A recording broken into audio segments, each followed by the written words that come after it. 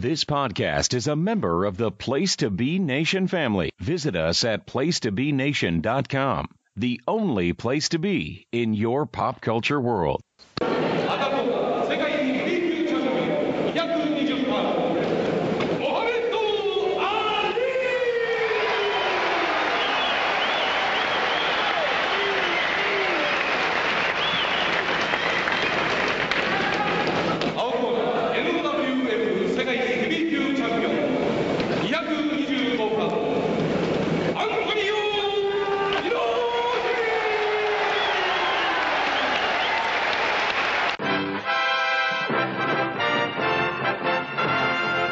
Gathered together from the cosmic reaches of the universe, here in this great hall of justice, are the most powerful forces of good ever assembled.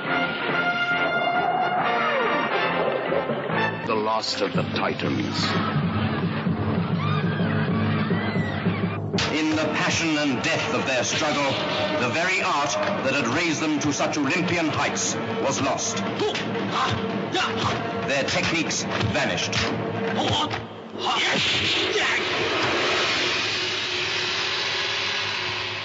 非常に楽しみな今日の格闘技世界一決定戦です。ゴングが鳴りました。第1ラウンドスライディングしましたアントニオ猪木です。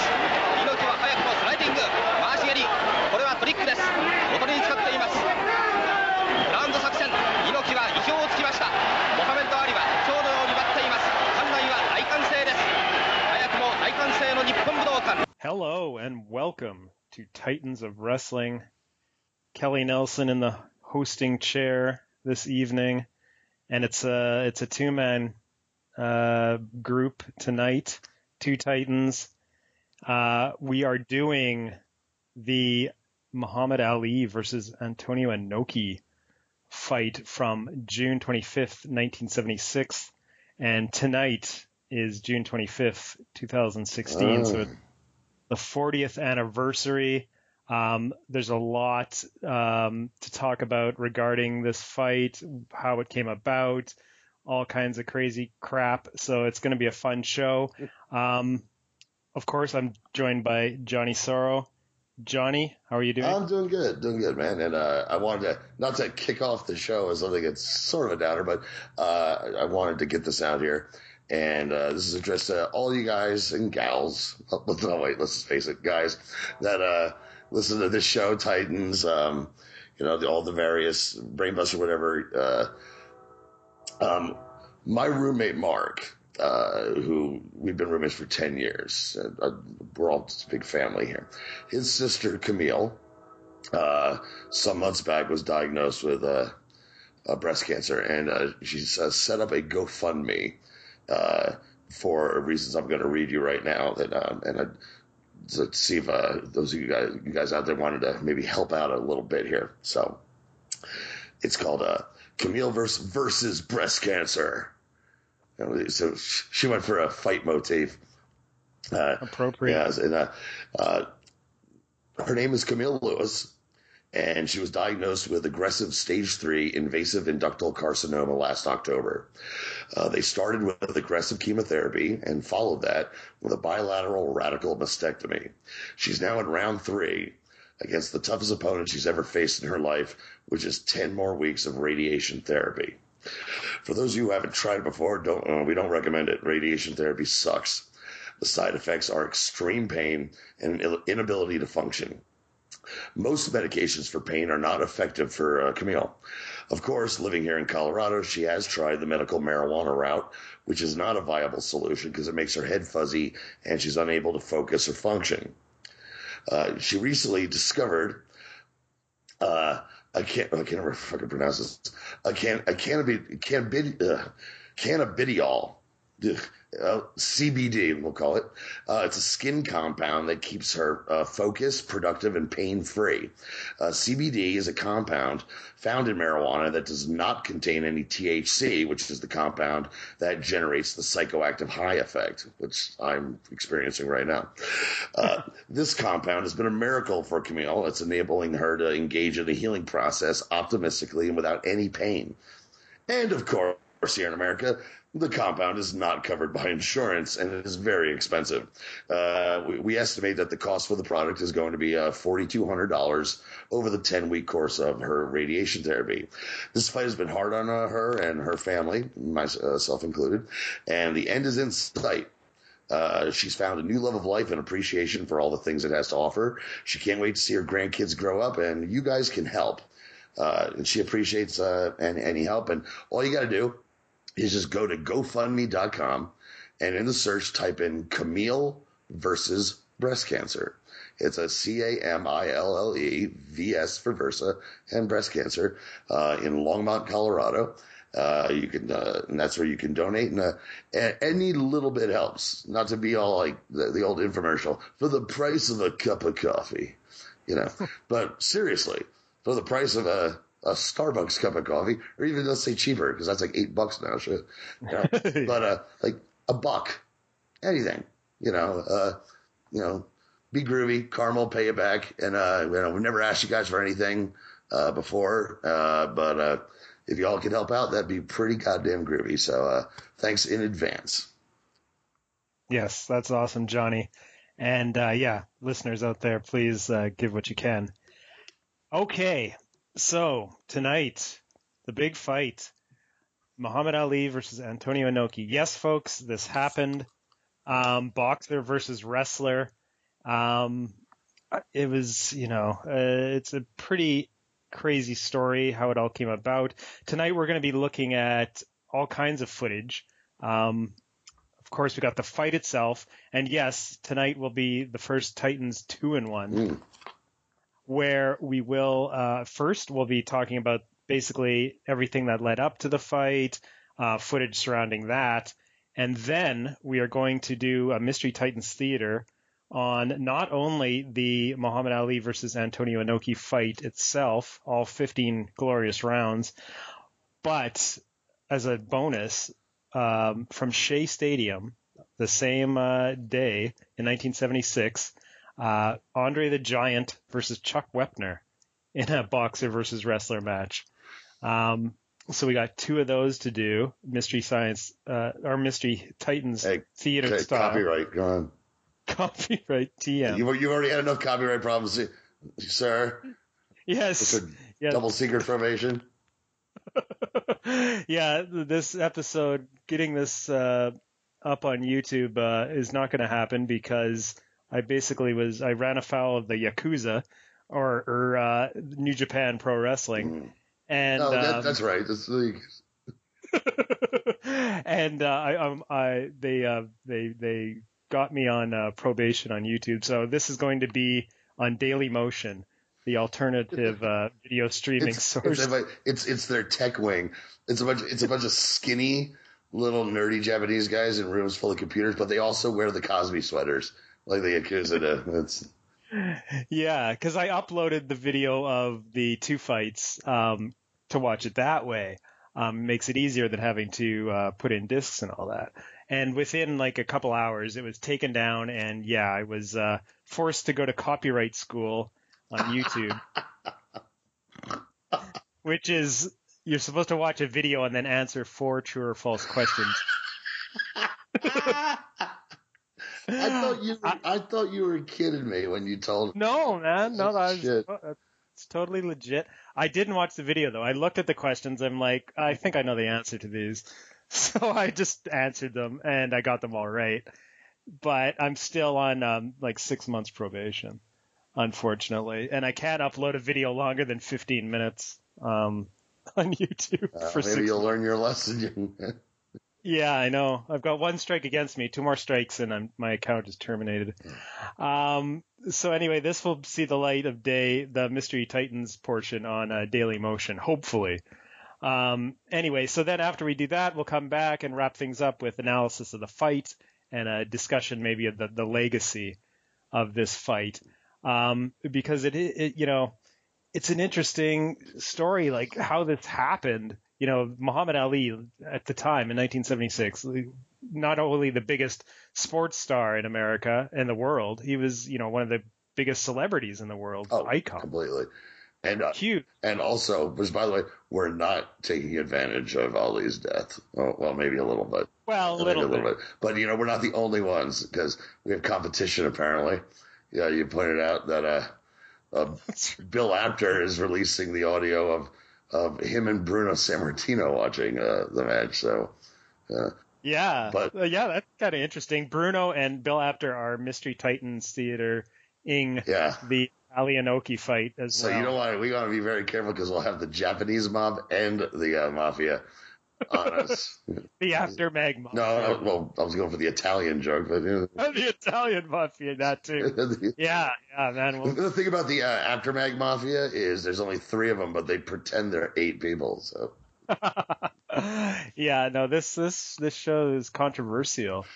But anyway, we'd be remiss if before we get into the talk about the footage, to talk a bit about Muhammad Ali, who recently passed away on June 3rd, actually.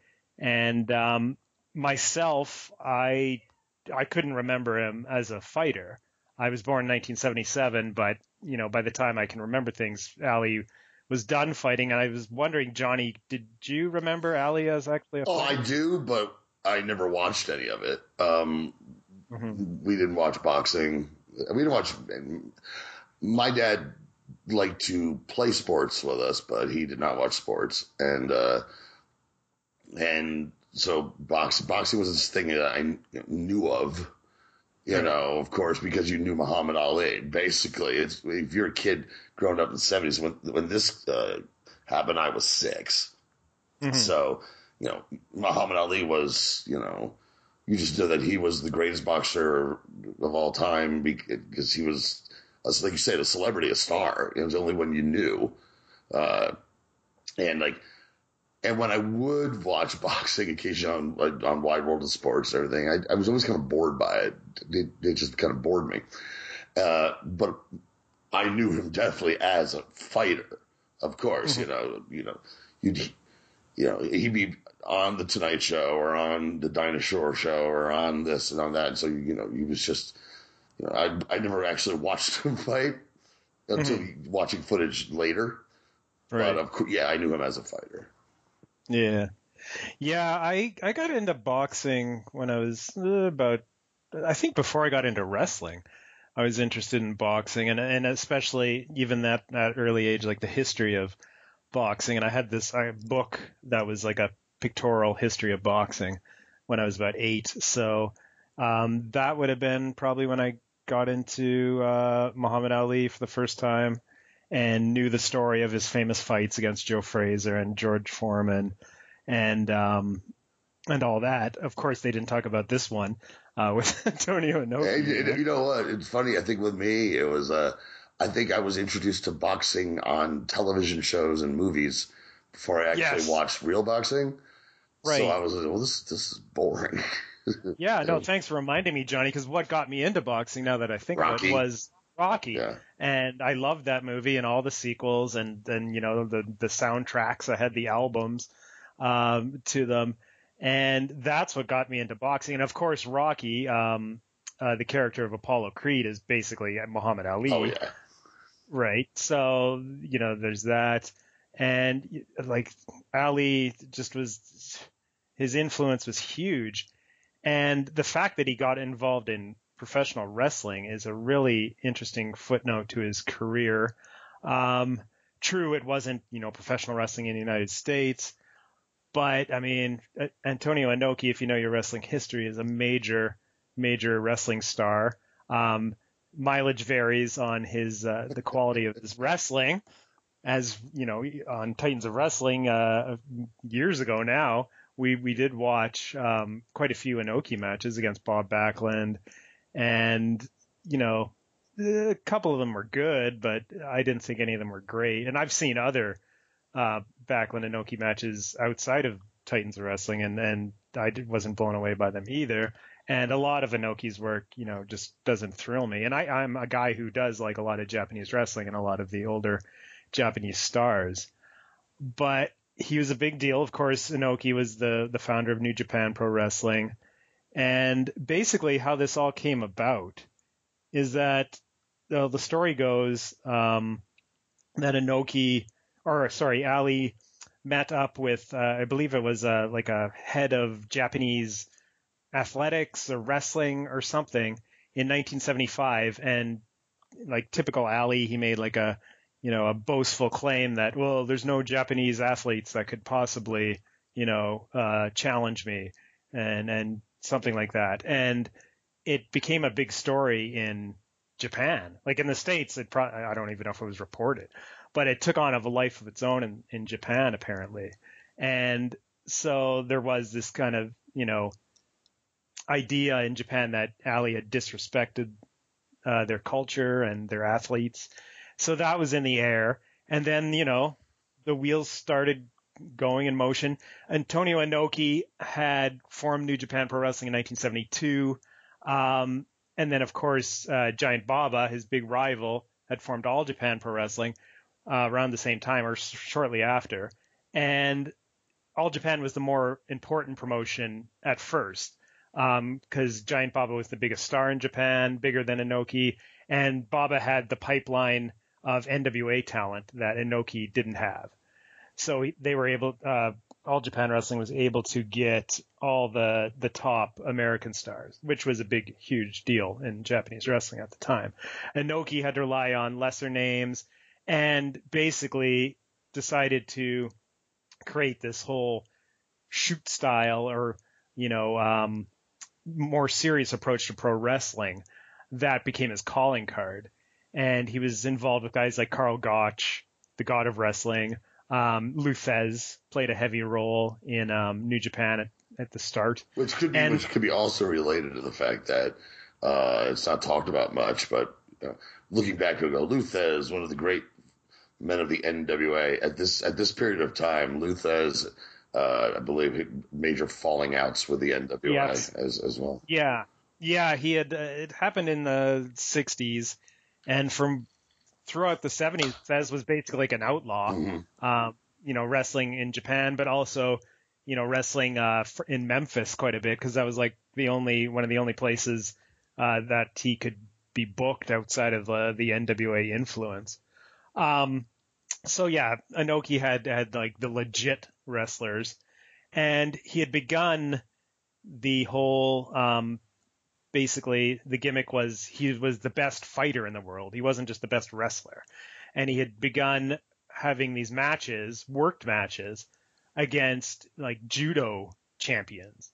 And I think the first one he had was about 4 or 5 months before the Ali fight.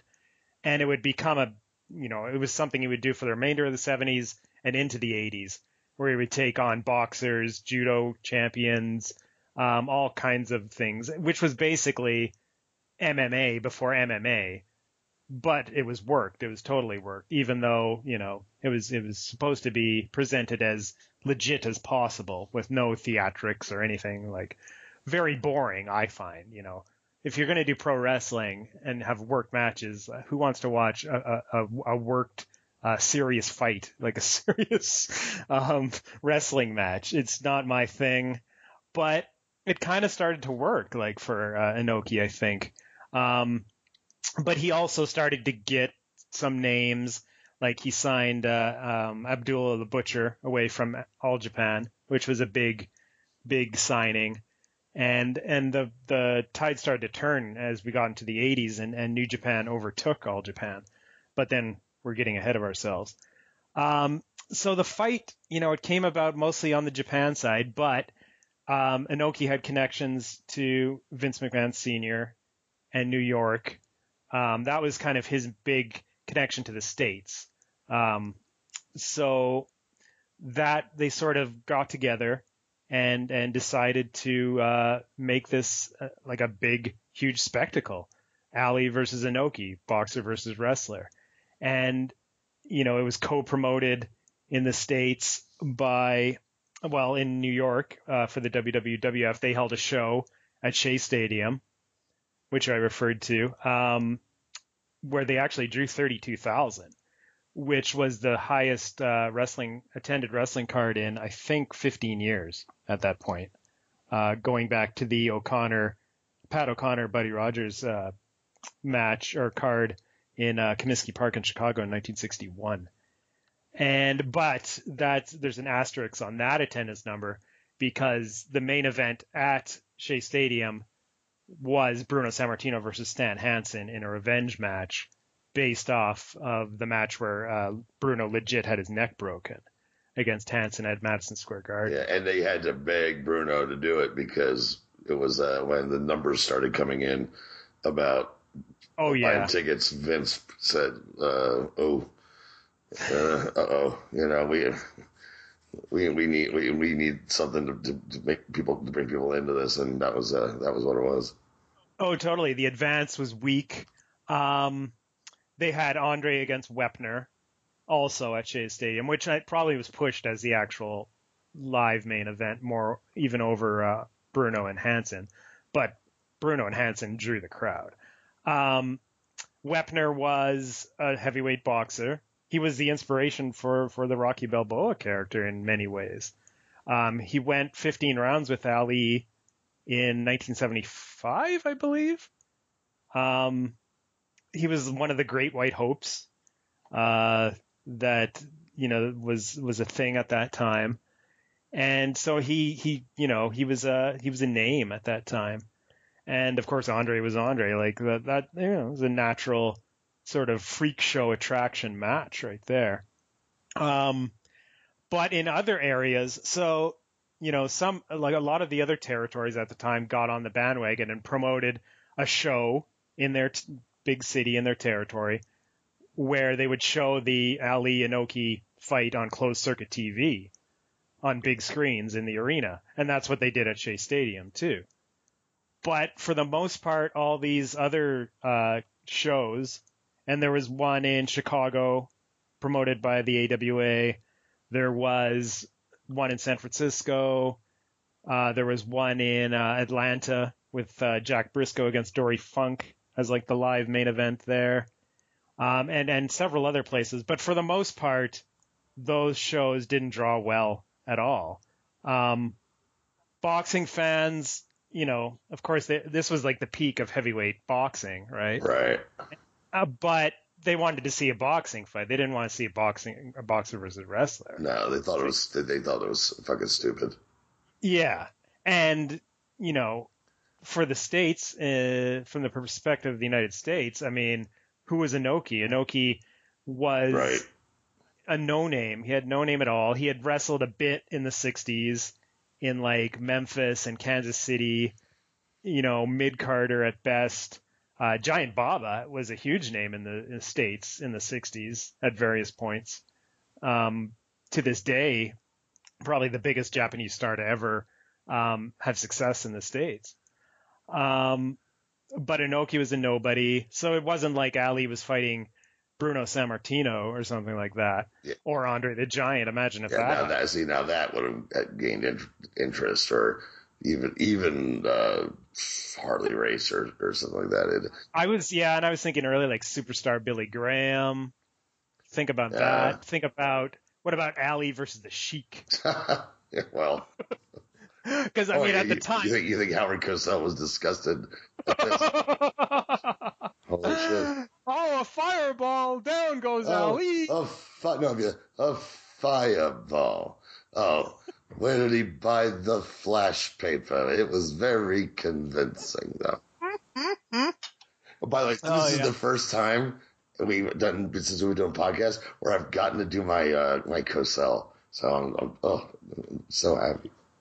Yeah, well, we got lots to look at, and some of the footage we were looking at is actual Wide World of Sports footage. Now, Kelly, who was the promoter who publicly said that he didn't want anything to do with it?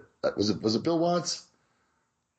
I don't think it was Watts. It couldn't have been. That was too early for. Yeah, he wasn't the official, or he may have just been starting as a promoter at that time. I know there was one. Oh no! I think I'm thinking of Memphis, where they just said "fuck it" and then did their own like low rent version of it or some shit like that. Right? Yeah. Like for the most part, like the NWA wasn't too terribly into it. Yeah, it was an ambitious attempt. Like nothing on this scope had ever been attempted for pro wrestling before. Basically, what wrestling was trying to do was to emulate boxing with the closed circuit stuff, Right. and to try and do like a national, something that appealed nationally.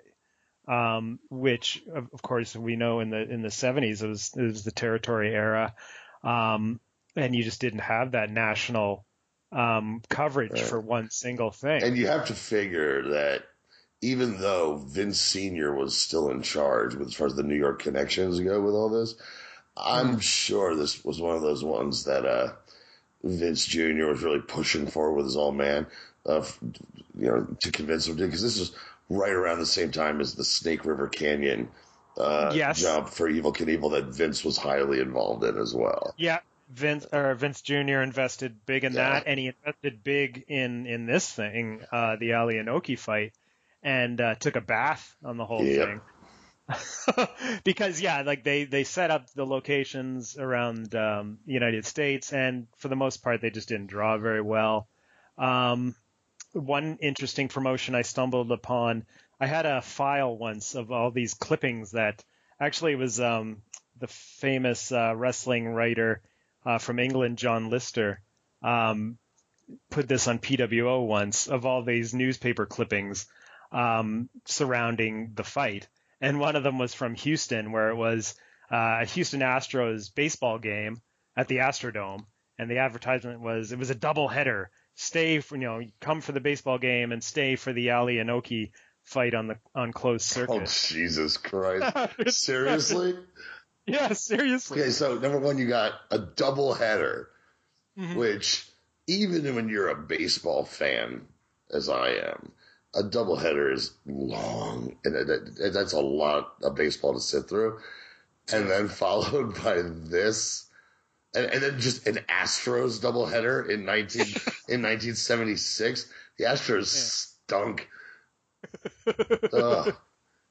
Yeah. Did they? I can't imagine how many people that drew. Yeah, I should have looked up the attendance for that. I'm not sure if it was an actual baseball doubleheader or if the doubleheader was baseball game and the Inoki fight. I think it was that. Okay, good, because I was like, holy shit. But even still. So, I guess there'd be some crossover there, but that just I can't imagine, like, we're sitting around watching the Astros, and then we're going to watch Ali fight a Japanese guy we've never heard of. I know. In something that when it was being reported by the Real Sports Media at the time was being shit on. Oh, totally. Shit on left and right. Yeah, and another thing I noticed in the clippings was that they couldn't even get Inoki's name right. Nobody could.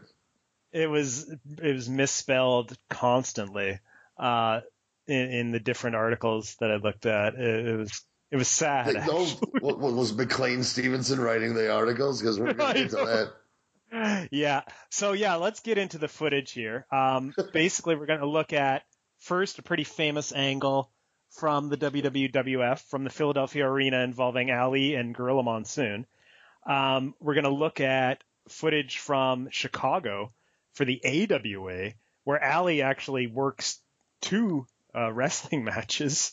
And the footage of one of them, at least, was shown on the Wide World of Sports show with Howard Cosell commentating over it. And this is amazing. Like, I'm going to put up a playlist for everybody to appreciate, because you got to see this stuff.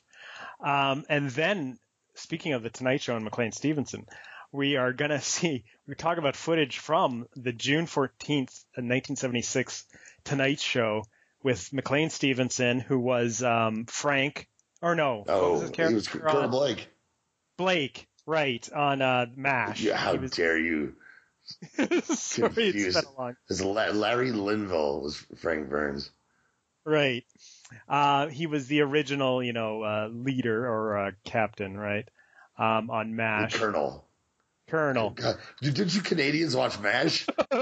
My dad watched it a lot, Christ. but it's been years. Anyway, he was a big name at the time. Not quite.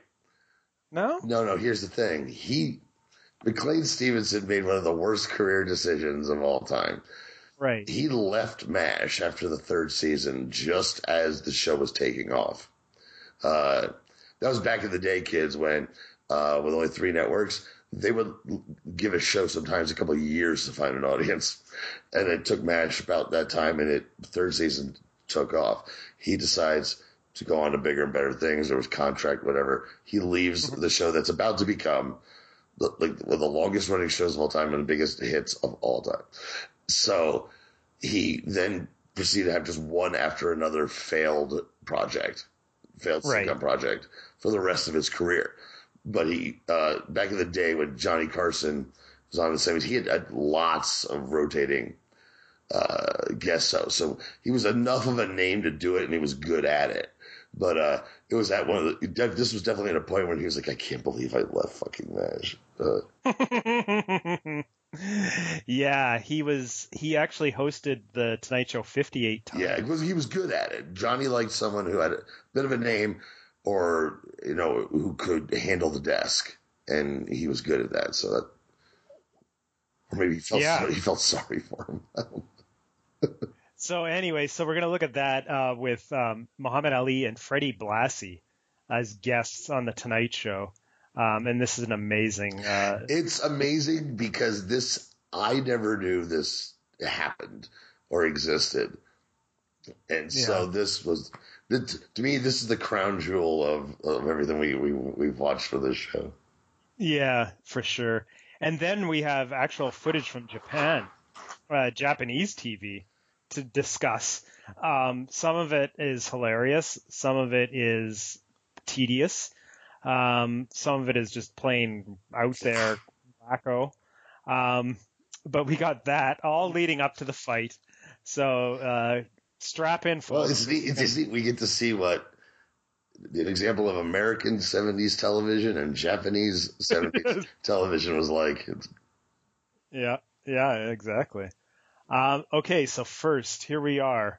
The Philadelphia Arena, where they taped TV back in those days, before they did TV in Allentown and Hamburg as well. June the 1st is the date, 1976. This aired June the 5th. So this is Championship Wrestling. June the 5th, 1976? Yeah, that was the day your 6th birthday. My 6th birthday, yes. There you go. I've known you long enough to know my birthday and the age you would have been.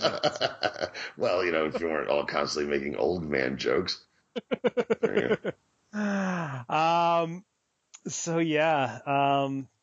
This is a pretty famous angle. This was on one of or probably several Coliseum home videotapes. It was definitely on Best of the WWF Volume 1. Yes, that's right. Because, I saw it right early in my viewing of wrestling tapes. So the match, we have Ali in the crowd watching a match between the all-Asiatic champion,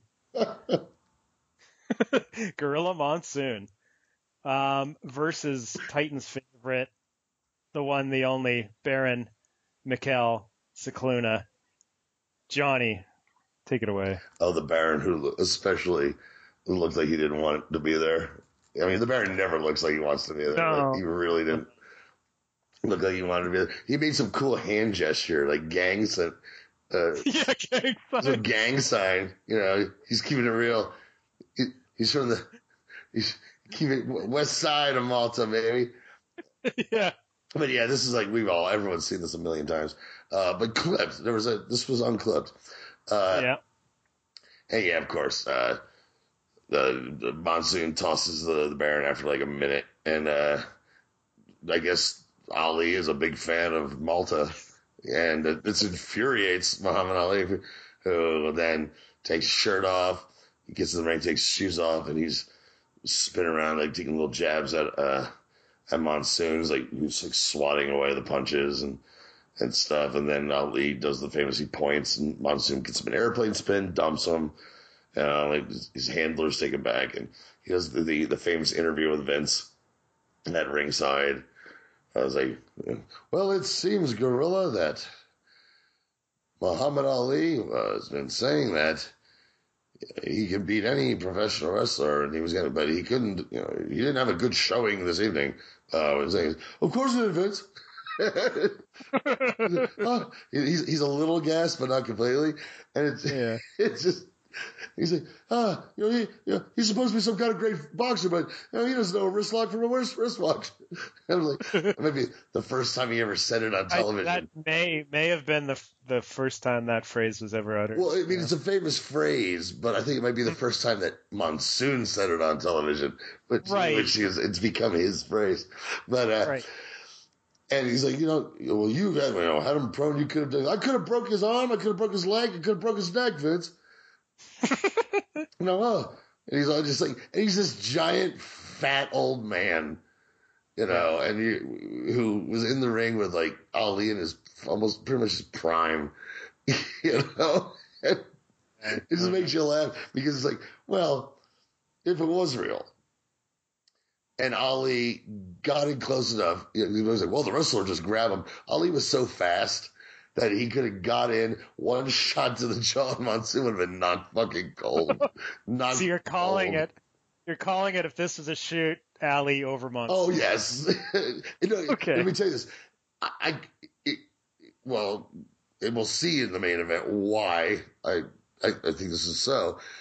No wrestler is going to want to try to get in on a guy like Muhammad Ali, knowing how fast these guys could hit one jab. We know how boxers fight where one jab that moves just a couple of inches can have just a knockout power. Poof, one boom on anyone's guy's jaws, you knock him fucking out in a heartbeat. Right. But Ali loved wrestling, so that's a big part. He always said, he was always confused, like, well, who'd you get your inspiration from? Was it Fred Blassie or Gorgeous George? And you go back and forth and who it was, and he always makes like those comparisons. He's like, Gorgeous George taught me everything. So he was a fan, which, as we'll see in Japan, he did his best to be a wrestling heel, and oof. Yeah, well, I'm glad you brought that up because Ali's connection to wrestling, over the years, he had several encounters. Oh, yeah. And it was when he was first starting as a boxer in 1960, I believe, in Las Vegas, where in the same arena, it was, I guess, 2 consecutive nights. One night was going to be a wrestling card. The next night was going to be the boxing card. And Ali was there, and I think it was at a radio station where he was going to hype the fight on the radio. And at the same time, Gorgeous George, the main event for the wrestling show, I think, was Gorgeous George versus Freddie Blassie. So there you go. Mm-hmm.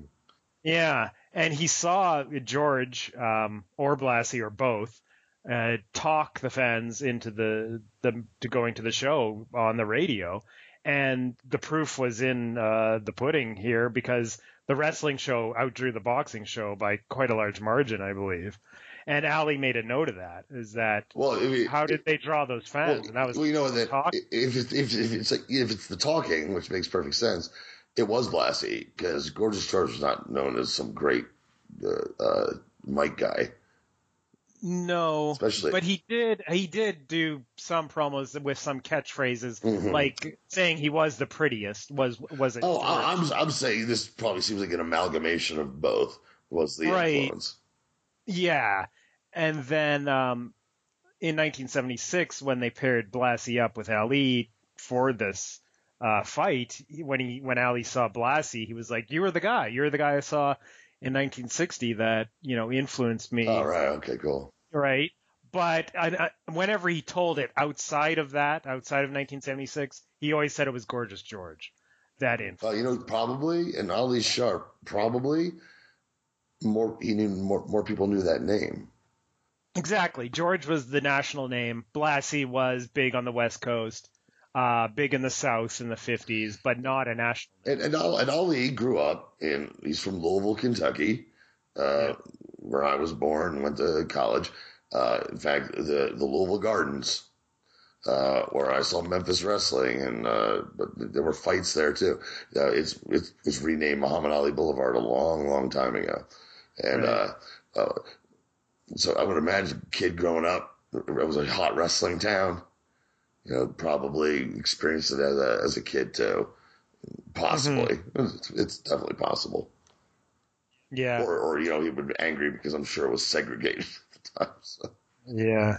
I was, watching this footage from the Philadelphia Arena now, as opposed to a kid. I was interested in how, because we've watched a lot of 70s and 80s TV tapings from the WWF, and it just the fact that Ali was there is remarkable. And I was wondering what the crowd, was like, and you could see that there was, when he was introduced, like some of the faces were kind of in shock that someone like Ali was actually there.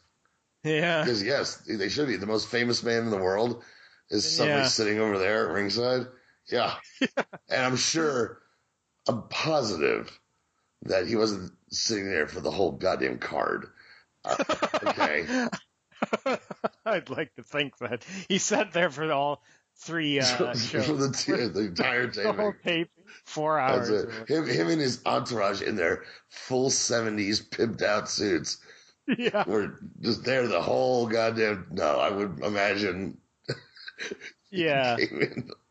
The angle is kind of weird because it was like, why was he so upset about Gorilla throwing Cicluna over the top rope suddenly? Well, how about this?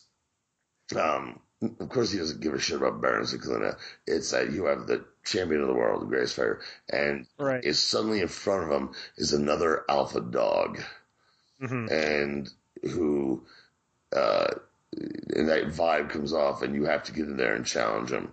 That I'm sure that's what they were going for, but it did seem odd. The odd thing is, Gorilla Monsoon was beloved babyface.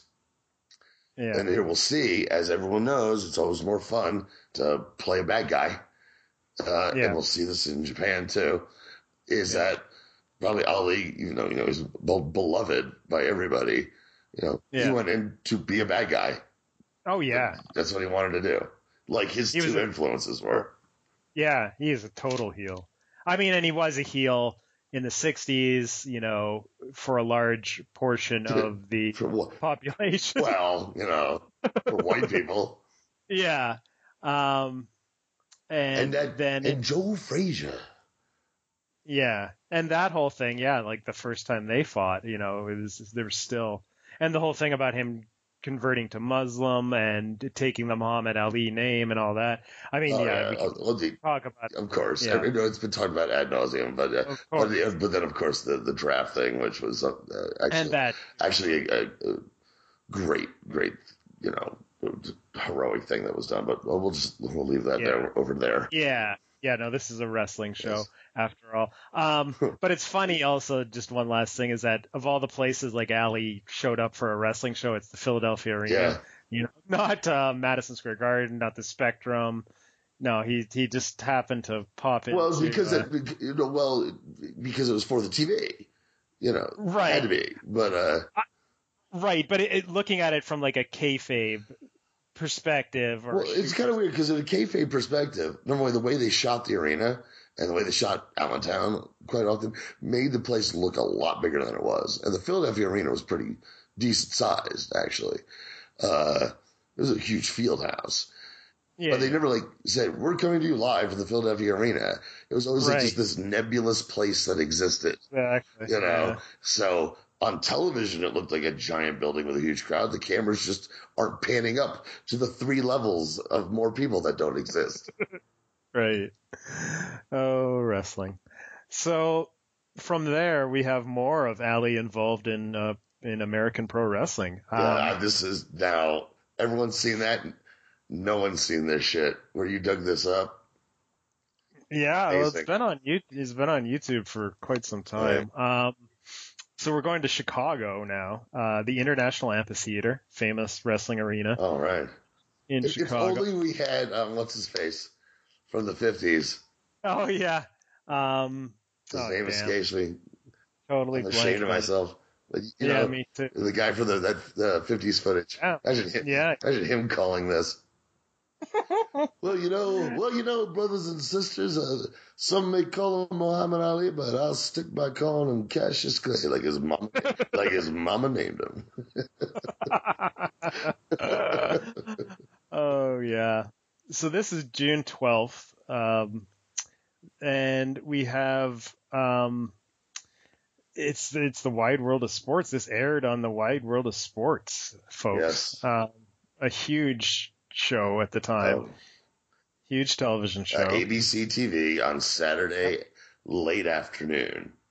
It was very odd. Something that doesn't even exist anymore. A huge hit show that's not in prime time, but Saturdays at like 3 or 4 Eastern time, which was a death slot. The only thing on TV at that time would be Godzilla movies, Star Trek reruns, wrestling, old having just that, and it became a huge hit because they didn't just show, because they weren't going to be able to show football or baseball or anything, so they showed everything, not wrestling for the most part. I think maybe once or twice, maybe, but they did show the Harlem Globetrotters once a year. Yes. But ski jumps and Evel Knievel and then this and all kinds of stuff, and it was a huge hit with a Howard Cosell hosting and the memorable beginning credits. Yeah. With great music when he talks about the thrill of victory, or the voice like the thrill of victory and the agony of defeat. And the agony of defeat was a guy going off of a ski jump who eats it terribly. And I would imagine that guy had to eventually have committed suicide because that show was on for a long time. And with the same opening. The same never changed. So once a week, everyone watched that asshole eat it and almost get killed. But because it looked terrible, but after watching it every Saturday for 20 years, it became like, you laughed at him. Poor guy. Yeah, no, it's a great, big show. I never really watched because I didn't care much for the sports. There was that fat Russian weightlifter who was always on it, and I waited for the Globetrotters. That was the only time I ever watched. So I did not see this. No, I would have remembered. Yeah, because it's pretty amazing. It's Ali actually stepping inside an American wrestling ring here in Chicago for the AWA. We have Vern Gagne as the referee. And you know that because the back of his jacket says Vern Gagne. And the first match we're going to look at, yes, there's two, folks, is Ali versus Buddy Wolf, who, I did some bio notes, but I'm not going to do a bio on him. This is it's probably not the right place for it. I just want to mention a few things about Buddy Wolf. He's kind of like a Forrest Gump of wrestling. Is he retarded? No, I mean more the appearing in like exceptional places, one after the next. So besides the fact that he actually wrestled or boxed or whatever you want to call it, Muhammad Ali in 1976, he wrestled Andre the Giant in Andre the Giant's Madison Square Garden debut. Oh, wow. Yeah. March the 26th, 1973. He was, he had a decent run. I know the name. The name is quite familiar, but the Buddy Wolf who I always see in my head had like bleach blonde hair. Yeah, and he did, I think, for a good part of his career. Okay. Yeah, he wrestled in the South quite a bit, in Texas, in Florida, and he wrestled in the AWA a lot.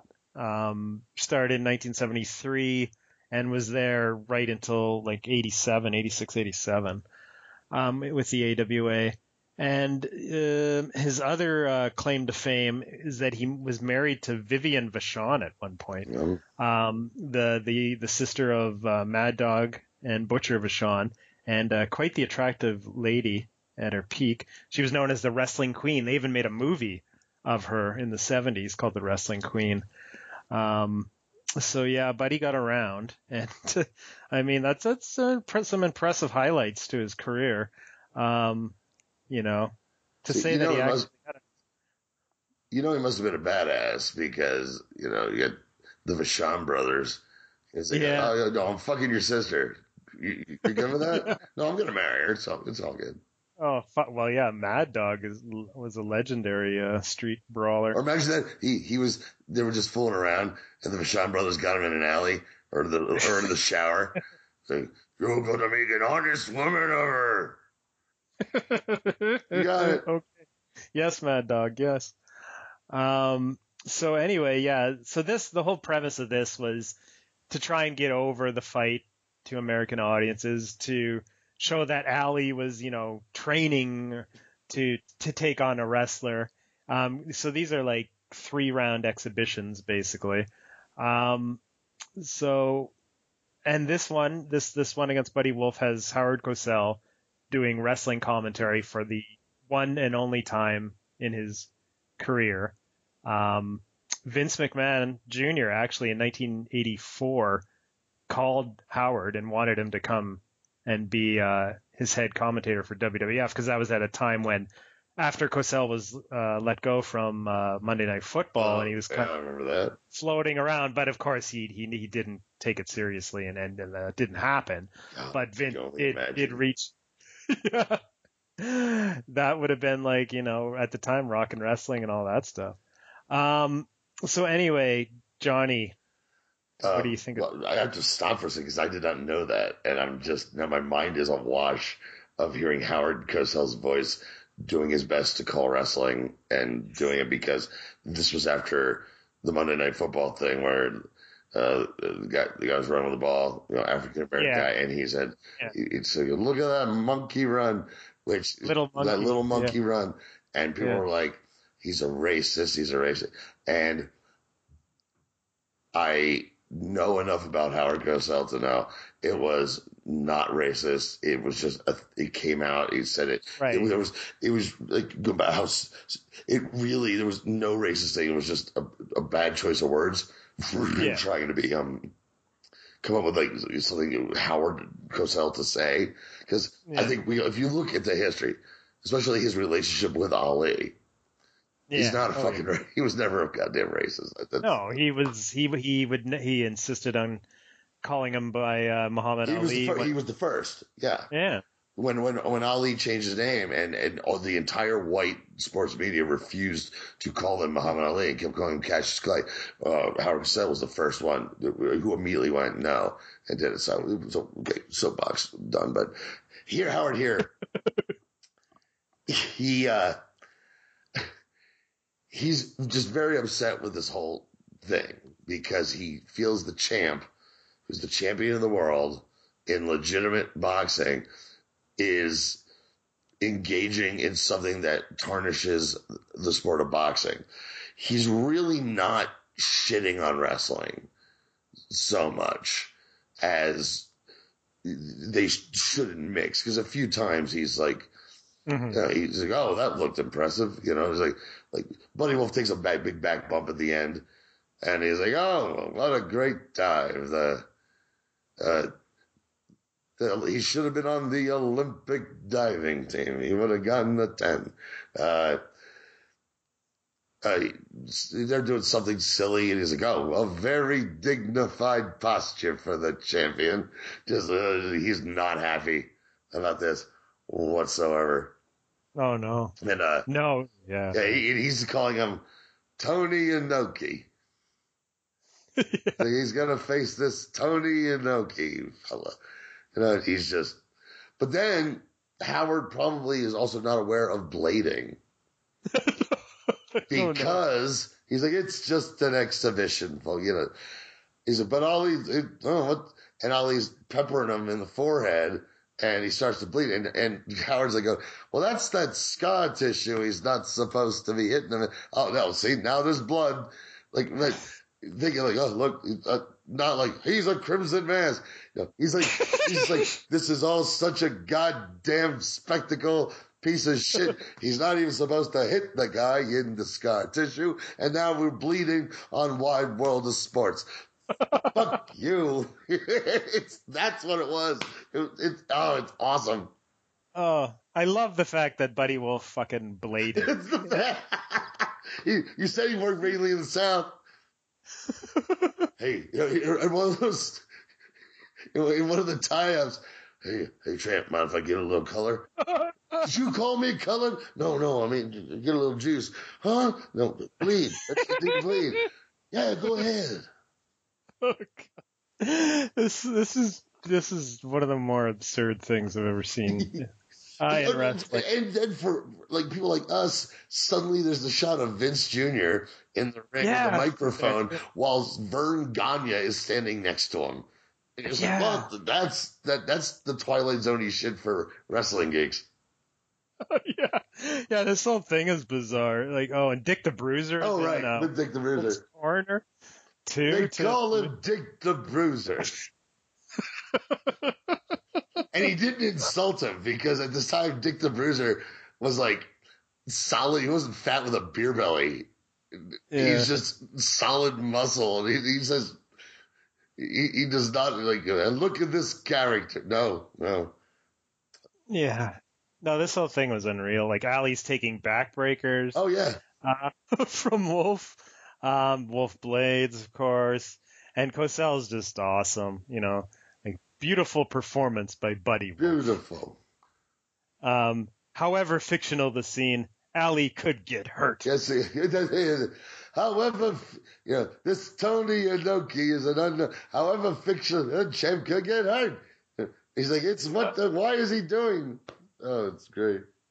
Yeah, and then Ali cut a promo after the match. But what's funny is, looking back on it, this was his best match. Yes. Yeah. This was, and maybe his best promo too. He calls out Bruno Sammartino and Gorilla Monsoon. Oh yeah, because Blassie's at ringside. Yeah. Oh, that's right. Yeah, Blassie's there. And next I'm coming for Sammartino. I want Bruno Sammartino. So yes, you know what? So did Vince. Yeah. But it wasn't gonna happen. Yeah. This is just amazing. And now we go. I think this was taped the same day. It's in the same place in Chicago, International Amphitheater. Now it's Ali versus Kenny J, the Sodbuster. The Sodbuster? Yeah, that's what he was known as. Which of course is like, he's a salt of the earth farmer. The only time it's always an insult. Yeah, I guess so. Yeah. No, in every Western, it's like the guy, the big rancher who wants to own all the land, hires the bad guys. You can go and take care of them. They're sodbusters, and then Shane rescues them. Right. Well, he was a jobber to the stars for most of his career. Yeah, long time AWA guy.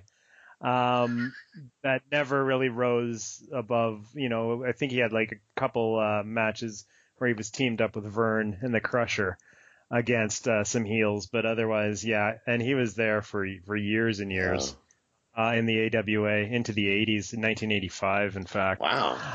Yeah. So this is for him, what a highlight. To be chosen. Well, if I saw him job on Pro Wrestling USA, they dropped the Sodbuster name by that time. And this footage is not Wide World of Sports. This is actually the great Bob Luch. Is that who that is? Yeah, on commentary. I'm almost 100% it was him because he was the Chicago guy. Okay. Yeah. I had no idea who it was, but it was like two sides of a coin. Between Howard Cosell and now him. Yeah, there's tons of videos out there with Luch commentating footage from Chicago, AWA footage from the 70s. Also, Cleveland, Buffalo, NWF stuff. A lot of 70s stuff, and he was, always doing like a very over-the-top hype job commentary thing. He's definitely an acquired taste. But he's doing commentary for this. Ali versus Kenny J. What did you think of this? Well, the announcer, he's so happy about every goddamn thing that's going on. I mean, the Sodbuster could have pulled out a pickaxe and put it in Ali's head in the middle of the ring, and this guy was like, "Ah, look at that! It's something." He's so diametrically opposed to Cosell. This guy is just loving every minute of it. Everything's a hoot. Yeah. You know, boy, isn't this just the greatest thing you've ever seen? You know, wow, boy, aren't we lucky to, boy, he's real down homey. I get it. I can see this guy's appeal. Yeah. In fact, he seems a bit of a derivative of the guy we're talking about whose name escapes from the 50s footage from the same area. You know, it's still a little like, hey, we're all just having a good old time here. And the match itself, not as fun as the Dusty Wolf match, where you have backbreakers and blood. So yes, it just sort of was going on. There was a lot of Vern having to separate them, and Vern, of course, showing what a badass he is by tossing around Ali. You know, but you know, it probably a thing of like Ali's just like, okay, you know, he's going along with it. You know, but you know, Vern was wanting to, you know, I want to show people. You know, he was still an active guy, and their number one stars. I'm sure he threw a few. It seemed like he threw a few extra, like, I'm a tough guy things in when he would like pull Ali away. Oh yeah. Well, a lot of this whole thing was to try and show that wrestling was superior to boxing, like especially with the Gorilla Monsoon alley bit, right? And then the comments made afterwards, and Vince Jr., you know, the whole thing. Which goes to show you, you know, even then, certain things that Vince Jr. were involved with were done quite better than others. It's like the Monsoon thing was quick, memorable, shot well, kind of shocking, and was great talking at the end. Boom, done, and everyone remembers it. Like this stuff went way too long.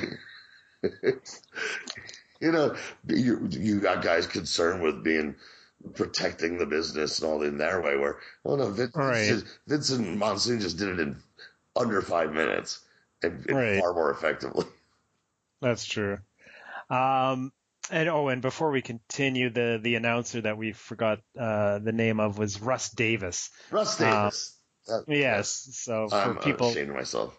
Yes, I'm very ashamed. I actually had to Google that, so I will admit, 5-time Brainbuster champion Kelly Nelson had to Google that answer. I'm not ashamed to admit.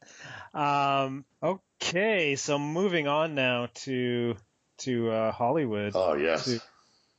To La La Land, to The Tonight Show with McLean Stevenson. It's Hollyweird. Hollyweird, and this is some weird stuff. Weird, wild stuff, Ed. Here you go. I pitched you a softball there. Oh, thank you. So like we said earlier, McLean Stevenson, popular guest host of The Tonight Show. I was looking at the episode guide for The Tonight Show at this time, and yeah, Johnny, you know, he took a lot of time off. Oh, yeah. Oh, yeah. Yeah, there was a lot of guests. By this time, Johnny was the king of late night, and he really sort of do whatever the fuck he wanted. And but another thing people need to realize is even when Johnny had guest hosts, The Tonight Show was, I mean, yes, it still exists, but not like it was then. The Tonight Show was something that every grown-up pretty much watched. Like my parents didn't, because my dad liked to go to bed at like 8, you know.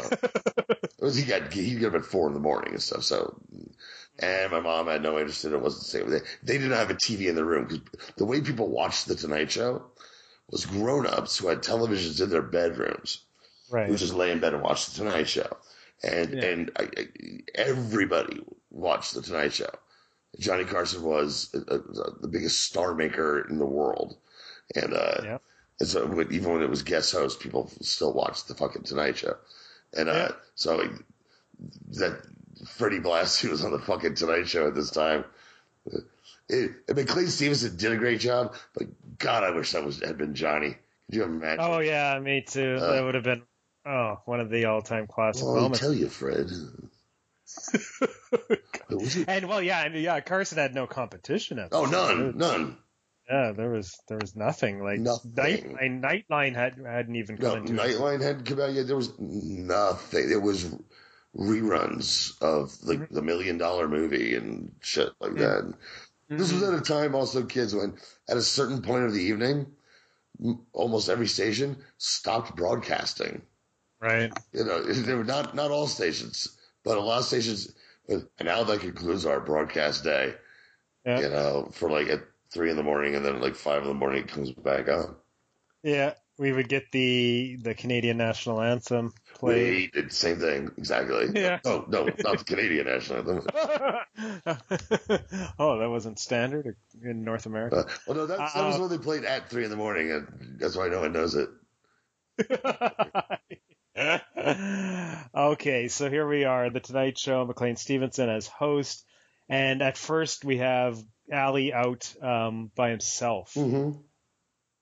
And then after a break, he brings out Freddie Blassie, and Blassie just kills it here. Kills it. He totally kills it, comes off as a huge star. And funny. He has the whole room in the palm of his hand. It's amazing. Johnny, what did you think? He just the initial interview, it's very Tonight Showy. You know, Ali is not being like, and I'm gonna get my hands on an Nokia. I want a Nokia. You know, he's doing a little of that, but you know, it's the Tonight Show, and you know, we had to wait until Jay Leno was on the Tonight Show before the wrestlers came in and did angles. You know, Yeah. But he's playing it up like it's real. It's like, oh, the Nokia, I want to make sure that here can be dirty. So I've got the dirties. And he's talking about Fred Blassie. He said Fred Blassie. He's like, I'd love for you to meet him. And McLean's like, yeah, sure, great. But then getting back to other questions, and they finish the segment. And Ali's such a big star. That's a 2 segment. Mm-hmm. That's a comeback, and he's still on the couch. Segment. And he talks a little bit more, brings out Blassie. He gives him the spot on the couch next to the desk. Yeah. Ali gets up, and because I remember Freddie went to sit on the other side between Ed and because whoever sitting in that spot was akin to sitting on a throne next to the king. Right. That's what it was. Ooh, someone's sitting in that spot, and Ali gave it up for him. You know, it sounds silly now, but that meant something then because it was a Tonight Show. And then, yes, Blassie kills it. At one point, I mean, he's just going on. He goes on doing his wrestling shtick, talking, and finally stops. McLean Stevens is like, does the whole, takes a big breath, like, oh, wow, like, holy. Yeah. I looked at him like, what the hell was that, with a smile on his face, though? Like, wow, what the hell? That was insane. Yeah. And then he's going on some more, and Ali breaks. Because Ali's trying to keep it together and be like, yes, that's right, Mr. Blassie. And finally, Freddie Blassie breaks Ali on live television. And, or it was pre-taped, but they did not edit shit out. Right. Only curse words.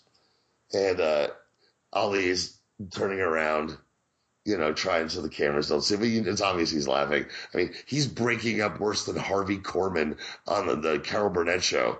Tim Conway would do it to him. I mean, this fucking ruled. And when McLean Stevenson really got into it, stuff. Ed McMahon not involved whatsoever in this. He was like, not even one. Johnny would toss to Ed, but McLean Stevenson was having none of this because he could barely hold this thing together.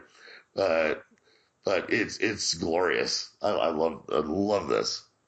Yeah, I love this too. I was aware of it, years ago, but I hadn't watched it until just a couple of days ago. And Ali comes out. Stevenson's totally in awe of Ali. Oh, totally. Right, and he wants to talk boxing, but Ali goes total into full sell mode for the wrestling. Yeah. Yeah, and he talks about, what he did to Buddy Wolf, basically, like making him a bloody mess. And people laughed when he said it. Yeah, I left him a bloody mess because that's normally hyperbole from Ali, you know? Yeah. And if you're like, oh, that's funny, you're like, no, the man cut himself with a razor blade. Yeah. And Ali was good here. He was good at selling Oh, the yeah. whole match. He brought up Monsoon and that whole thing. And then Blassie comes out, and there's this one fan in the crowd that you can tell is a wrestling Oh, yeah. fan. Oh, yeah. Because he pops for the name Freddie Blassie first with like a woo!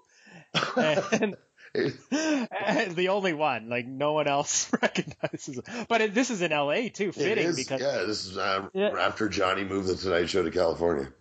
Yeah, and so this was Blassie's backyard. Of course, he was a huge star in LA in the 60s, early 70s. And then Blassie comes out, and Ali goes into, pretty serious mode. Oh, and that was it. Clay Stevenson's kept calling him what? Hokey Inoki. Like he was like, I don't know who the hell this guy is. He was going Hokey Inoki, and he was it's landing strip jaw. Yeah.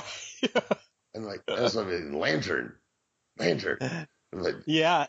And that's funny because in some of the hype, there was, I think, a press conference, maybe even New York or somewhere where Ali called Inoki the Pelican as a joke, right, on his chin, his prominent chin jaw. That's funny. And then in retaliation, Inoki just handed him a crutch, like in a total like cold-blooded sort of fashion. He's like, here, I'm gonna need this after the match. So they reused that then. Because he does the crutch thing on the footage we watch here. That's right. Yeah. So that would have been the retaliation, with the crutch. But the Pelican thing came earlier. No, I was thinking they did the crutch in both cities, knowing that neither would see. Just like how Memphis used to do the same match across the whole. Oh, right. Yeah. Well, maybe they did. So Blassie, this was like a rap battle where. Yeah. Ali got his rap in. Stevenson, I mean, he didn't have much, but Blassie comes out and kills it. Stevenson was Flava Flav in the middle of this. He was the hype guy in the middle of like two master rappers doing the hype shit in the middle. But I loved how it's like team wrestling comes out and fucking kills it. Oh yeah. And Blassie it was awesome because like the crowd, you can tell, are like totally behind him. They love this guy. He does the Pencil Neck Geek line. This was the Freddie Blassie's the shining moment. This was awesome. I mean, you have to imagine. Making the movie with Andy Kaufman that they did was great and all, but nobody saw that. That was a little short film he made and all that. But Freddie Blassie being on the Tonight Show and killing on the Tonight Show in 1976 is probably the biggest thing ever in his career. Yeah, it's awesome. I'm so glad we got to see this because we both love Freddie. Oh, fuck yeah! He's one of Titan's favorites, and this was a great moment for him. Let me show you, what I've taught Ali. He's like, I get his arm like this. I showed him, you can break it like that, and the elbow. For a split second, you could sense some people in the crowd just because they could see the visual of how to snap an elbow. That you're like, oh. And then it went right back to silliness. It was great. Yeah, the broken elbow demonstration. And McLean Stevenson just losing it and like doing the whole like the host throwing up his hands. I give up. Well, he was actively cracking up the whole time too. So. Yeah, it's amazing footage. Yeah, because that really shows you like how talented Blassie was as a performer. I mean, that he could get over in an audience, before an audience that didn't know who he was at all, except for one guy, except for the big super fan that was there. But otherwise, probably very suspicious of pro wrestling as well. And it was actually Super 8 was on vacation. Visiting relatives, and they got tickets to the Tonight Show. He was sitting there in the front row with his camera. They let him. Super 8 does the West Coast. yeah, he's filming. Maybe this is where we got the footage from. Because I've never seen it before. The Super 8 collection.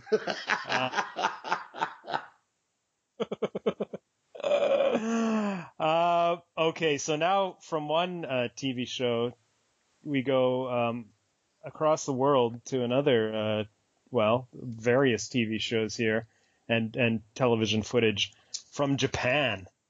I hate to be jingoistic, but ours was better. Yes. Well, it definitely better than the Japanese press conference thing we're going to look at.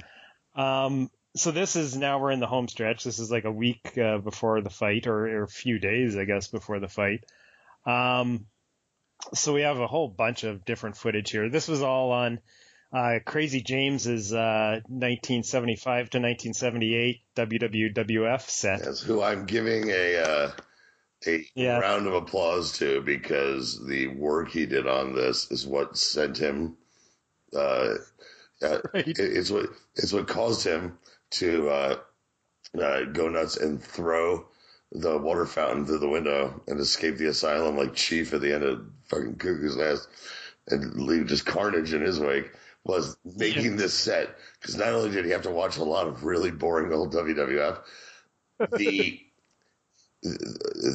amount of professional detail he did in all the bells and whistles of this set could be, you'd think this was done by that you bought this. Yeah. Professionally done. I'm giving credit where credit is due. So. Oh, for sure. It was a great work, you crazy bastard, wherever you are. He's our Sid Barrett, okay? Yeah. Yes. So yeah, that's where we get this Japanese footage. God knows where he got it from. I can't imagine. I can't imagine where he got this. I don't know. Because it's taken directly from Japanese TV. This is not something that was like shown in the States. No. So the first thing we have is Ali and Freddie Blassie arriving at the airport. and Blassie's in full heel mode here. The Champions invading Japan. The Champions invading Japan, he keeps saying. There's like, what does he say about Pearl Harbor? Pearl Harbor. He just yells Pearl Harbor. Pearl Harbor. Because he knows that he doesn't have to add anything to it. Yeah. Pearl Harbor. That's going to get, oh, Jesus, really? I mean, that's the kind of shit that if it happened now, there'd be giant threads on message boards about people about going, I can't believe it's so offensive. But all those Japanese fans were loving because Freddie Blassie was famous in Japan. Mm-hmm. He was the guy who caused the heart attacks. Yes, he was the vampire. The vampire Freddie Blassie, while might have not been known except by that one guy on, in the audience of the Tonight Show, now he's in a place where the people paying attention, they know who the fuck he is. He's a huge star in Japan. And but yeah, so crowded airport. Ali's going there, and he's got to do like, I want an okay. And Blassie just starts, it's over for Inoki. Big funeral for Inoki. Pearl Harbor. Pearl Harbor. Inoki sinks. Inoki sinks. Ali has returned like MacArthur. Yes. Yeah. He's just throwing and I'm like, okay, he's Pearl Harbor, MacArthur. Right. I'm like, this is outstanding. Because they're arriving. This isn't in a TV studio. This is footage of them arriving in the fucking airport. They got off the plane and went full in on this with the real media there. Not the fake wrestling media. The real media. This is insane. Oh yeah, there's tons of people there, cameras flashing, everything. It's a mob. It's wild. And Blassie just Oh my God, I love this. Yeah, this is great. And then we go to a press conference where Ali claims that he's a black belt. Yes. Oh, Which, I've got a black belt already. No, it all changes as he's talking. He starts by saying, "I'm being trained by the great champion of Taekwondo, and he's teaching me Taekwondo." And the guy goes, "Oh, Taekwondo, he's karate. He's teaching me karate. In fact, I've already got my black belt in karate." So he just starts changing it on the fly to go, like, in his head. He realized, this is how quick he was.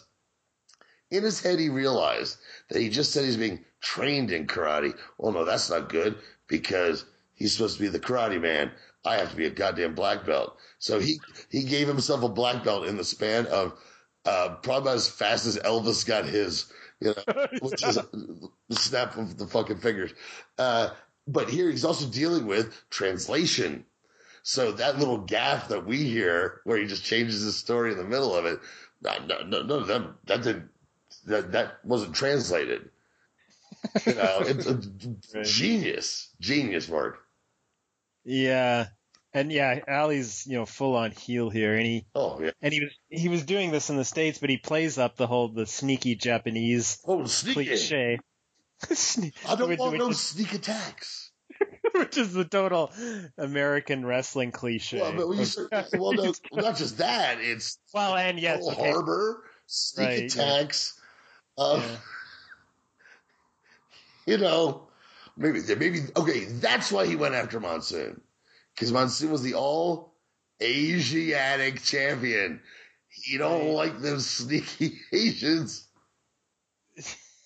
So, even though I think the Japanese invaded Manchuria, wasn't that a thing? Well, yeah, Anyway. Still Asia. Yeah, and then they do the elbow breaking demonstration again. Yeah. And Ali predicted a knockout in the 8th round. 8th round. Yes, that was his thing, was to predict the round. Unfortunately, he's way off on that prediction. Oh. I'm going to predict the end of this fight. How are you going to predict the other fight? I was going down in the 8th round. Wait, here we go. It's going to go all 15 rounds. Nothing's going to happen. Inoki's going to be on his back. Inoki's going to lay on his back and kick me in the knee for 45 minutes. I'm the greatest. And from there we have some Inoki. We have some Inoki training footage. We have both. Yes. We have Ali doing sparring. A very long. Why they felt the need to show the entire spar. But there was a huge crowd for it. Yeah, it was very well attended. It was like a sellout crowd. It was Ali, of course. It was a huge just deal. To see him spar with some old fucking palooka, Yeah, well, this would have been a lot of Japanese fans' only chance probably to see him. They wouldn't have. Because it was all just a spar first, but towards the end, they threw a little thing, and I could have sworn I heard them kind of talking, probably saying, "Okay, let's give right, give him a little show here," because all of a sudden Ali starts going wop wop wop wop wop, because they had headgear on and shit. But for most of it was just an actual spar, which is just there's nothing exciting about that. No, there's a harbinger of things to come. And then we have Inoki's sparring session, which is him with a succession of wrestlers where he makes them tap out each time, pretty much. Yeah, because the boxing workout they show is Ali, one guy. They've got headgear on and crotch things on, because that's how you spar. But that's what they show for him, and then they show Inoki, just making guy after guy after guy tap. It's, those sneaky Japanese Pearl Harbor me. with the juxtaposition of the videos. Yeah, it makes Inoki look like a total killer. And then we go to a Japanese talk show of some sort with Ali Blassie and also Angelo Dundee. Yeah. Ali's legit manager in boxing. And the audio was kind of screwy here. It's because it's being translated into English. But there was also, it sounded like someone in Japanese was commentating over this. Yeah, it was hard to follow. So there you had Japanese and English at the same time, and you just couldn't really follow it. It was a lot of the same. Yeah, a lot of the same. The dirty tricks point. Yeah, he said something about, and I just want to know, I love the Japanese people. It's just Inoki that I hate. And one thing I noticed is the Japanese are very clean people. Which, yeah. And then he says, you look all around, everything's so clean here, nice. So he meant to say that you are people who keep things clean. But when you hear you're very clean people, it kind of sounds like going around and like smelling them and admiring, oh, they're so clean. And that's why I want to make sure he's not dirty. I was like, okay, I see where you were going, Ali. But and I laughed at the part where it was Ali in like the hall going to an elevator and he was cutting a promo, and just the look on the faces of his entourage were like, what the fuck are we doing here? What is going on? Like, can we go back to America now and do boxing again? Yeah, but it's like, oh, what do we have to, where can we eat? Yeah, also that. They couldn't eat. I heard there's a steakhouse and you get a free, we'll get free jackets. Where's the Ribera Steakhouse? Maybe it hadn't opened yet. No, Ali did. He's the one he opened it. It was all hush-hush when he was just there for 1 week. We need steaks. I love the wrestlers, but let's just keep my name off this. And then finally, we have the press conference to end all press conferences. It's like a contract signing, public exhibition with a band playing. Contract signing, more like a contract killing. This is where Ali is just, I don't know what the fuck was going on. What are your thoughts on Ali and this? Okay. So what they're doing is they're doing the whole contract signing thing. And Ali is trying to play up I'm so angry, I want to get my hands on Inoki. And Freddie Blassie and his, the guy who's teaching Taekwondo, who looks about the size of a Charlie McCarthy puppet, who just sits on Ali's knee, and okay, that's fine. That's kind of cool. But Ali is trying to really wrestle it up. You know what I mean? And it's awful. It looks like he's acting like a guy who's shit-faced drunk who wants to fight. Like right. He's too fucked up. And he's all like, the one that, hold me back, where you're like, it's a good thing your friends are holding him back because you probably couldn't even walk. And then when he does get away, he just stumbles over, like tapping him on the shoulder. I was like, if I didn't know that Ali was a devout Muslim and did not drink alcohol or anything, I would have blamed it on that. But he was, because that's what it seemed like. Joking aside, that's exactly what it seemed like. And he was just playing up the whole, I'm so angry, I want to kill him. He keeps going after the one good thing is like all the young boys or the other dudes in their New Japan monkey suits, the red track pants and the red and white t-shirt. He was going after them because they're like off to the side. And he's going over to them like, I'll fuck all you motherfuckers up. So there you got the thing of, okay, we're here to do the contract signing and you bring along your fucking gang. I'm fucking Muhammad Ali. I'll fuck all you assholes up. And that part was good. It happened twice in 20 minutes. The rest of this, Ali was it looked like he was having a fit. He would start snorting at one point, and he's trying to do like wild eyes and keep trying to get at Inoki, who is sitting as still as a fucking statue, not reacting or selling any of it. And I kind of get the Japanese stoic warrior thing from a entertainment perspective. Wrong choice. And you got, if he would just reacted somewhat to this, trust me, it took me just right now to make me figure out a way to make Antonio Inoki the villain in this piece. But he is, because if he had reacted to Ali's crazy shit just somewhat, it would have made Ali's shit seem more tolerable. By not reacting to it at all, this is still supposed to be, at this point, an entertainment thing. Right. A work thing. And I was like, that wrong fucking acting choice. And it just led to more Ali, and then it went on and on and on and on. They had to, with an actual legal contract, they each had to sign 3 contracts. And here, and here, and here, initial here. It was like me fucking, when I filled out my mortgage. Fuck. And the whole time Ali's had to be held back. He's getting up. Freddie Blas is going on and on. And Inoki grabs the mic because and then you get Ali in the background going, he's talking Japanese, of course. So Ali's in the background going, what's he saying? What's he saying?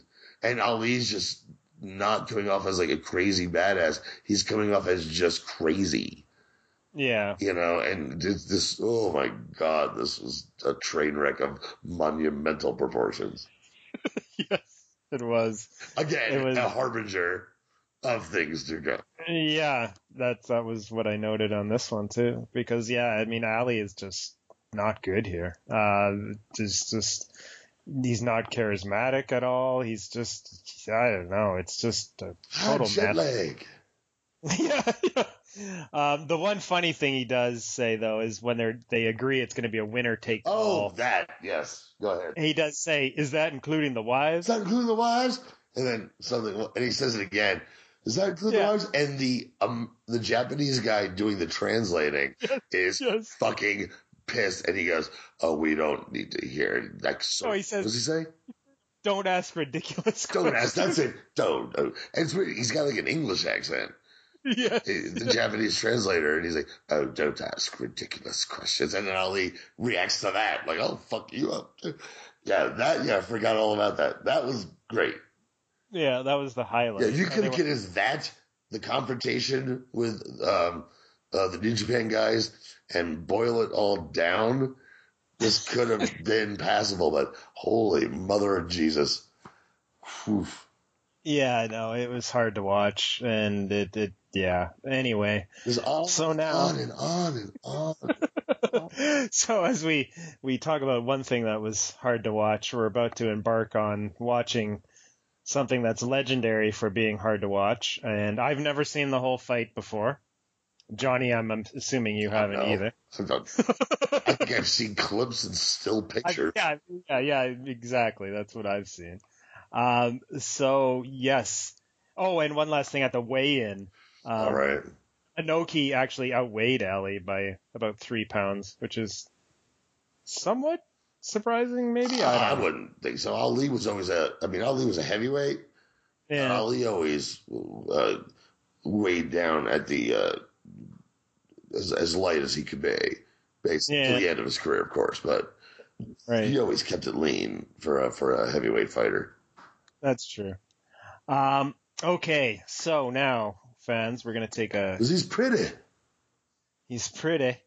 We're going to take a break. We've got the ads, of course, for all our other fabulous shows. And you will now want to pause this podcast and go and log on to Dailymotion or take the link. Hopefully this all works out. If it doesn't, then just discount what I'm saying right now. Think positive. Think positive. And we're going to do a Mystery Titans theme on Andre the Giant versus Chuck Wepner from Shea Stadium. And then the big one, folks, Muhammad Ali versus Antonio Inoki from the Budokan.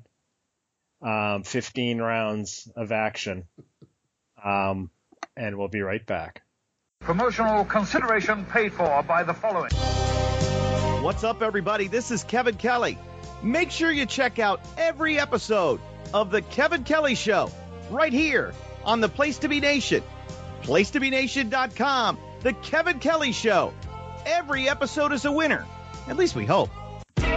Place to Be Nation's Justin Rosero here. In addition to The Kevin Kelly Show, we have a ton of great podcasts available to you on iTunes and PlaceToBeNation.com. You can check out Scott Criscullo and me on the Mothership, the Place to Be podcast, with our famous Vintage Vault pay-per-view reviews. PTBN also covers current day wrestling with Main Event, Mission Indie Possible, and our monthly pay-per-view reaction shows with immediate feedback on WWE, NXT, and Ring of Honor Super Shows. And relive wrestling's past with our monthly pay-per-view rewind series, led by Ben Morse, and the Dangerous Alliance Wrestling podcast as we dive into various subjects in the form of exercises and games. We got sports covered too with the Sports Evolution Mega Show with Scott, Dr. G, Cowboy, and Cowboy Sr., the Kings of Sport led by Live Audio Wrestling's Godfather Nate Milton, as well as the NBA Team Podcast and the TJ McClune Show. PTBN tackles pop culture and irreverence with Richard and the Mailman, the Glenn Butler Podcast Hour Spectacular, and if you like a hybrid of all of this in list form, check out Jordan Duncan's Rank and File. All of these shows are available on PlaceToBeNation.com, where we cover pro wrestling, sports, movies, comics, plus tournaments and more. We want to thank our friends at Bonehead's Wing Bar in West Warwick, Rhode Island and Fall River, Massachusetts, and Scott Keith's Blog of Doom. Be sure to follow us on Facebook, Twitter, Instagram, and Tumblr as well. PlaceToBeNation.com, the only place to be in your pop culture world. This is Parv, and I'm here to tell you to listen and subscribe to the Pro Wrestling Only Place to Be Nation podcast network. That's the PWO PTBN podcast network, where you'll find a ton of in-depth shows done by hardcore fans. We've got Chris Zellner's 1-2 punch of Exile on Bad Street, and with David Bixenspan, a smash hit Between the Sheets. We've got Wrestling Culture with Dylan Hales and Dave Musgrave, Goodwill Wrestling and the reaction shows with Good Old Will from Texas. We got This Week in Wrestling with my man Pete and Johnny Sorrow, Stephen Graham and Tim Livingston's Pro Wrestling Super Show, Tag Teams Back Again with Kelly and Marty Sleaze, and a ton of other great shows too. And of course there's Titans of Wrestling and Where the Big Boys Play with yours truly and some dude from down south called Chad. PWO PTBN Podcast Network. All right. So yes, we just went through that whole thing. It was quite the experience. Andre versus Chuck Wepner was Worth it.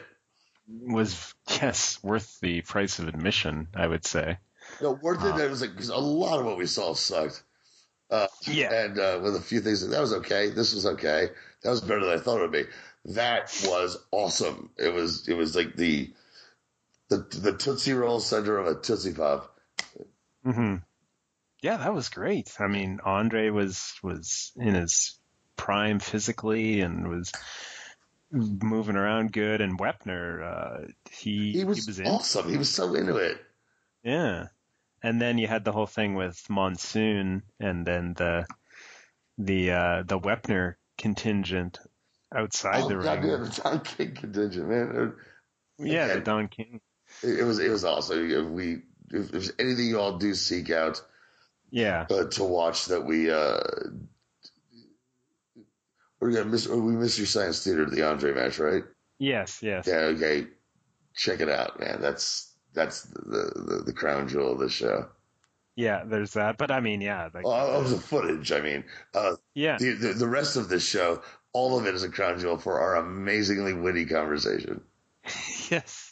But I mean, you got the Tonight Show footage, you got the Wide World of Sports stuff, and the Gorilla Monsoon. There's lots of gold here. I just it's the amount of shit almost. It starts to. It's the last thing you watch is like, I know, suppressing all the gold, but we knew what we were getting into. It is what it is. It was a horrible spectacle. Unfortunately, I mean, there wasn't much they could do, I guess. I don't know. Inoki was on his back kicking the whole time. Ali tried to make it interesting, but it was 15 rounds of nothing. Yeah, it was like my marriage. It started out great and ends up in the shitter. Good night. But yeah, there's not a lot to say. I mean, it's not like we're going to do like a round by round breakdown here. Well, actually, I took the liberty of. You did the scores. I got it as 102 to 100 for Inoki or something. I don't know. I think Inoki probably did win on points. But nobody won watching that thing. Nobody won. You know, it failed, you know, it didn't draw a lot of money, and it also failed as an entertainment venture. So it was a double failure. But we spent like 3 hours talking about it. But so though, within 1 year, Antonio Inoki would do the job, take the 1, 2, 3 from Tony Curtis in a mask and pajamas. So I think Ali. Okay, here's the thing: if those kicks helped end Ali's career, fine. But Ali's sass helped end Inoki's career, because the next time we see him in America, he's 1, 2, 3 to Tony Curtis. That's right. And the rest of the bad news fucking Bears. So fuck you, Pelican. I totally forgot about that. But that does happen when the bad news Bears go to Japan. I saw that at the drive-in. Inoki just couldn't crack the American market. He tried a lot, but wouldn't happen. Inoki-san, we hear bad news Bears are very popular. No. Yeah.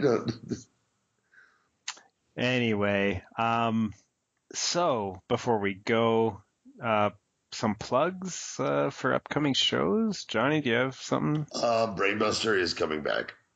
Yes. It will be recorded the first week of August after I'm done with my play, and the stuff's out of the way. So it is definitely coming back. And once again, please, if you got a couple bucks lying around, go to GoFundMe.com, type it into the search engine, Camille versus breast cancer from Longmont, Colorado, and help my my best friend's sister out. So thanks. Hey, look, we just provide you with 3.5 hours of goddamn free content. Get your fucking money. Get your money out. No, I don't. The hard sell's no good. Anything you can do is cool. I'll use my Canadian politeness and say, please donate to this. Yes.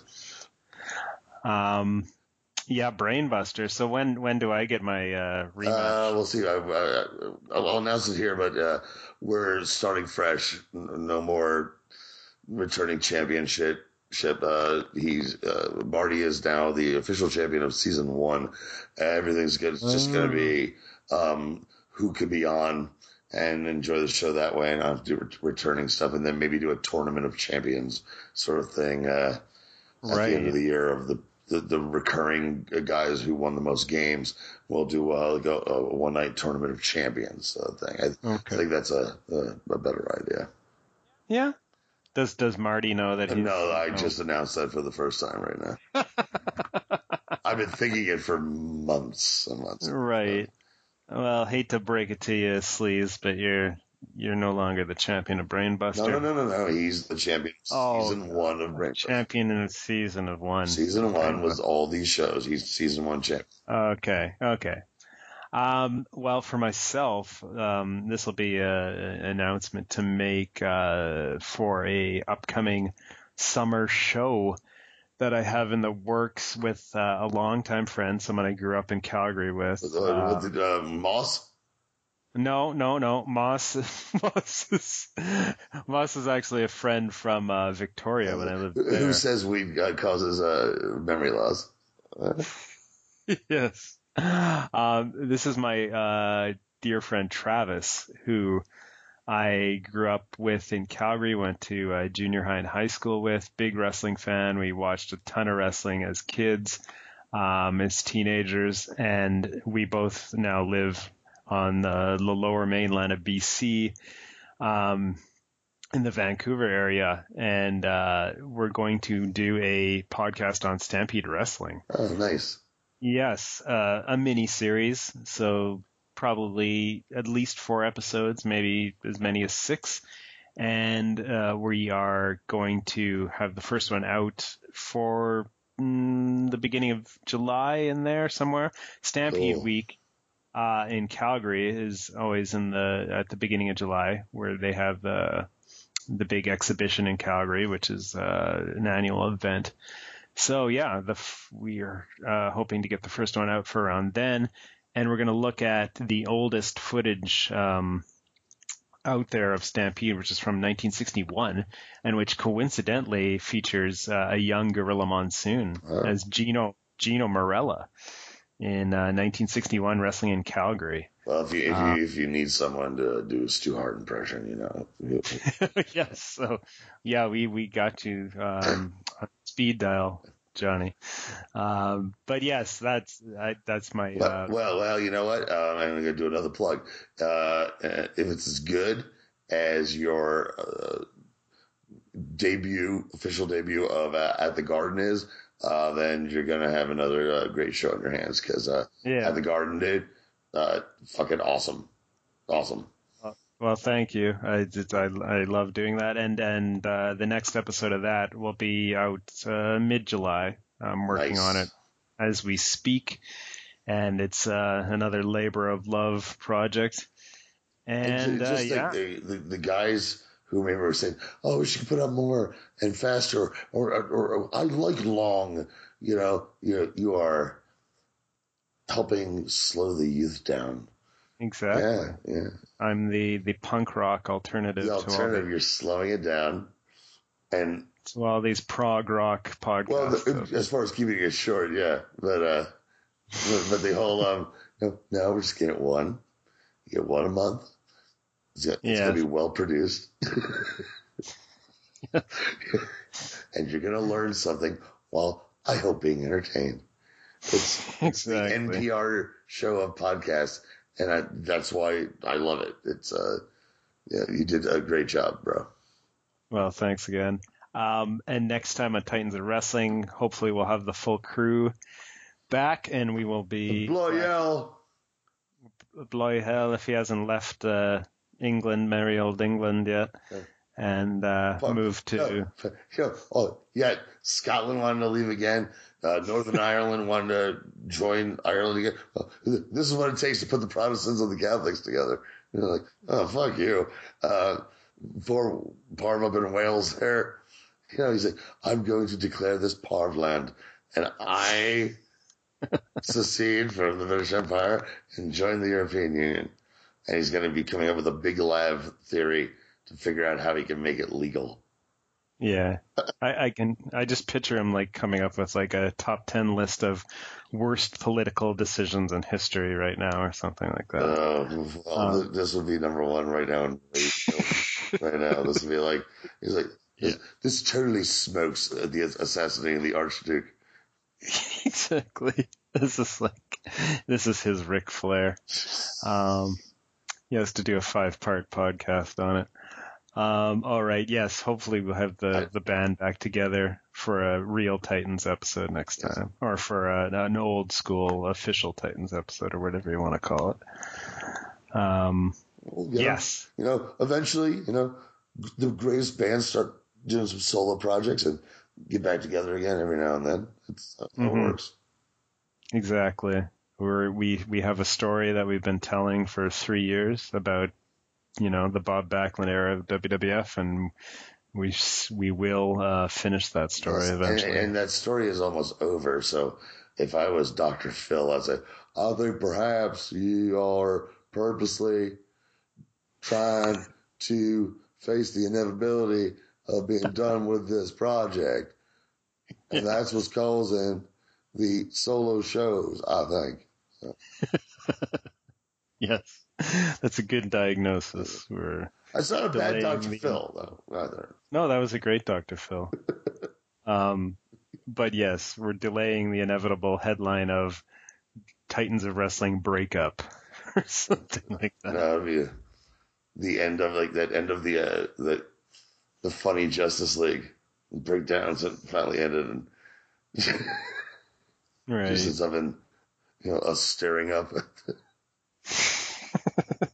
Okay, let's cut. I'm done.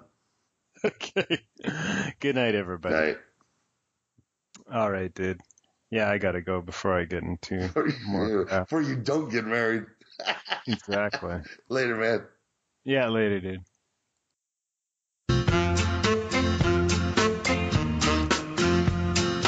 This here's the story of Cassius Clay, who changed his name to Muhammad Ali. He knows how to talk and he knows how to fight, and all the contenders were beat out of sight. Sing Muhammad, Muhammad Ali. He floats like a butterfly, stings like a bee. Muhammad, the black Superman, who calls to the other guy, Ali.